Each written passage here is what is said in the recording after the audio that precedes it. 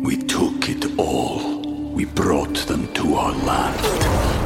An endless night, ember hot and icy cold. The rage of the earth. We made this curse.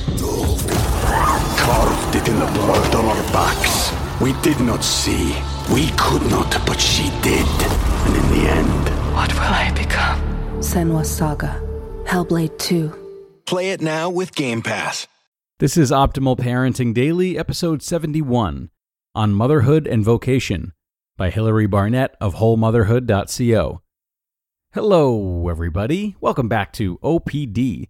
I'm your host, Greg Audino, and welcome to the show where I narrate different posts each and every day from some of the world's best blogs for parenting content. Each episode offers material that can help you better stand and build your relationships with your children. So today, let's see what Hilary Barnett of Whole Motherhood has to say about motherhood and vocation specifically, as we optimize your life.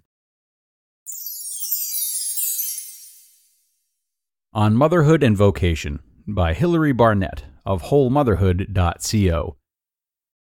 Growing up, I never considered how becoming a mother would change my career plans. I didn't think that far ahead.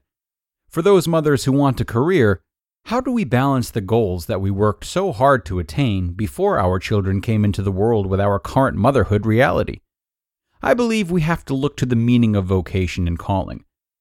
From Wikipedia, a vocation, Latin for vocatio, a call, summons, is an occupation to which a person is specifically drawn or for which he is suited, trained, or qualified.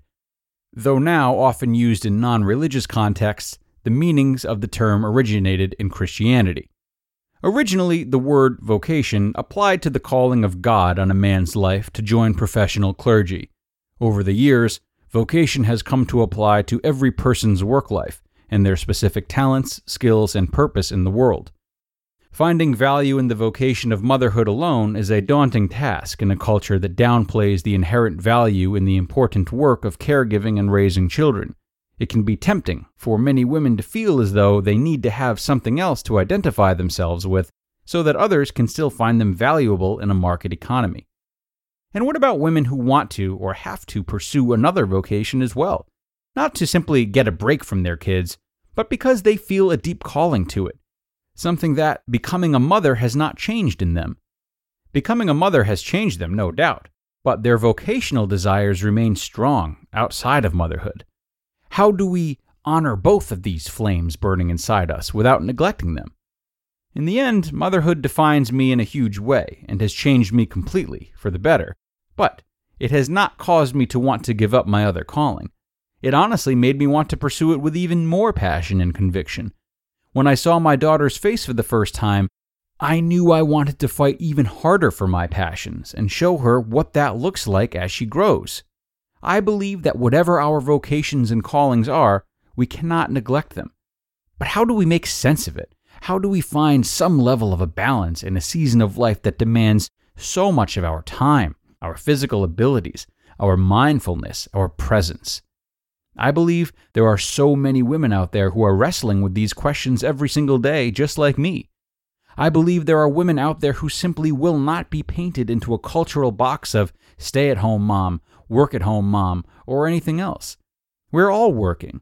If a woman is fulfilled completely in her calling as a mother, I honor that, affirm that, celebrate that, and respect that totally. But so many women choose a double vocation, and this is a unique gift and burden to bear.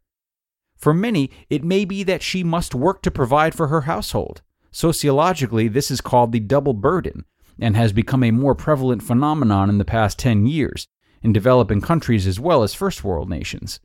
How are we addressing the needs of these women? For some women, it is simply an inability to ignore the holy nudge that she feels to engage in other endeavors outside of motherhood. The motivation may not be economic, but it is no less powerful. What is that nudge for you? Writing, designing, dancing, coaching, making music, teaching, nursing, leading a company? What do you do that when you do it, the time goes by so quickly that you don't even realize where it went? That you get so caught up in the moment you forgot where you are? That you have aha moments one after another? Let's pretend something for a minute. Pretend the bills are all paid. The kids are happily playing by themselves. The dishes are done. The laundry is done. Dinner is simmering in the crock pot. There are no emails to be returned, no calls to make, no appointments to schedule. No one needs you. Not one single person. And magically, you aren't tired. You have energy. You feel alert. Your outlook is good. You feel hopeful, like things matter right now. You don't feel pressured to better yourself in this moment. Any choice you make is perfectly okay in this sacred moment. Nothing is expected. Everything is good. What is it that you instinctively choose to do in that moment? What do you turn to? What brings you life? Do you make something? Do you sing a song? Do you dance around the room or make a cup of tea and sit down with a book? Does your mind immediately flood with ideas for businesses and products, websites and blog posts? Do you think of all the people you love and wonder how they are doing? Do you go outside and plant something? Or do you simply flop down on the couch and be still? Do you do yoga or work out? Do you write in your journal?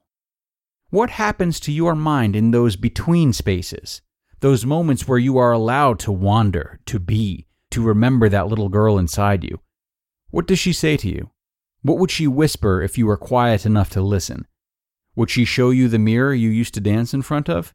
Or maybe the tree you used to climb? Or maybe the friend who you loved? Or the story you wrote in school? Or maybe the instrument you played? Remember what it was like to feel so caught up in the moment that nothing else mattered outside of staring at a sleeping newborn. It's not something that only kids can attain. Grown-ups just forget that those moments are even accessible anymore. So we turn to things that we know are reliable and available.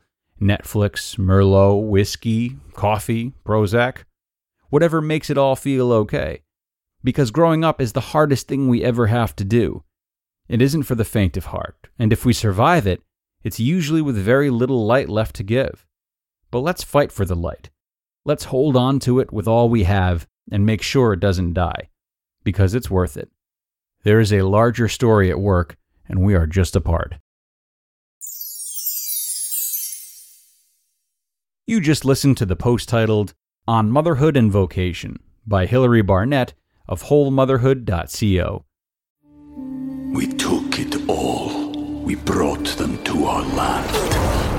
An endless night, ember hot and icy cold. The rage of the earth. We made this curse. Carved it in the blood on our backs. We did not see. We could not, but she did. And in the end... What will I become? Senua's Saga. Hellblade 2. Play it now with Game Pass. Big thanks to Hilary for a wonderful post on motherhood, but also I think about balance most of all. Hilary makes great points that I think really speak to a lot of mothers on a level in which they might not expect. Motherhood is such a hugely encompassing part of a woman's identity that it becomes very easy to turn off the desire or the inclination to engage in other things at a high level, or at least at a level that requires a lot of time and devotion. While a wholehearted effort towards motherhood is wonderful, and of course is laced with wonderful intentions, we must always remain aware of anything that seeks to consume too much of who we are. Balance is always of utmost importance, and for mothers, it's a good example to set for children as well. And on that note, we're going to end for today, everyone. Wonderful article, I thought, and I appreciate you listening all the way through. Be sure to stop in tomorrow for another episode, and where your optimal life awaits.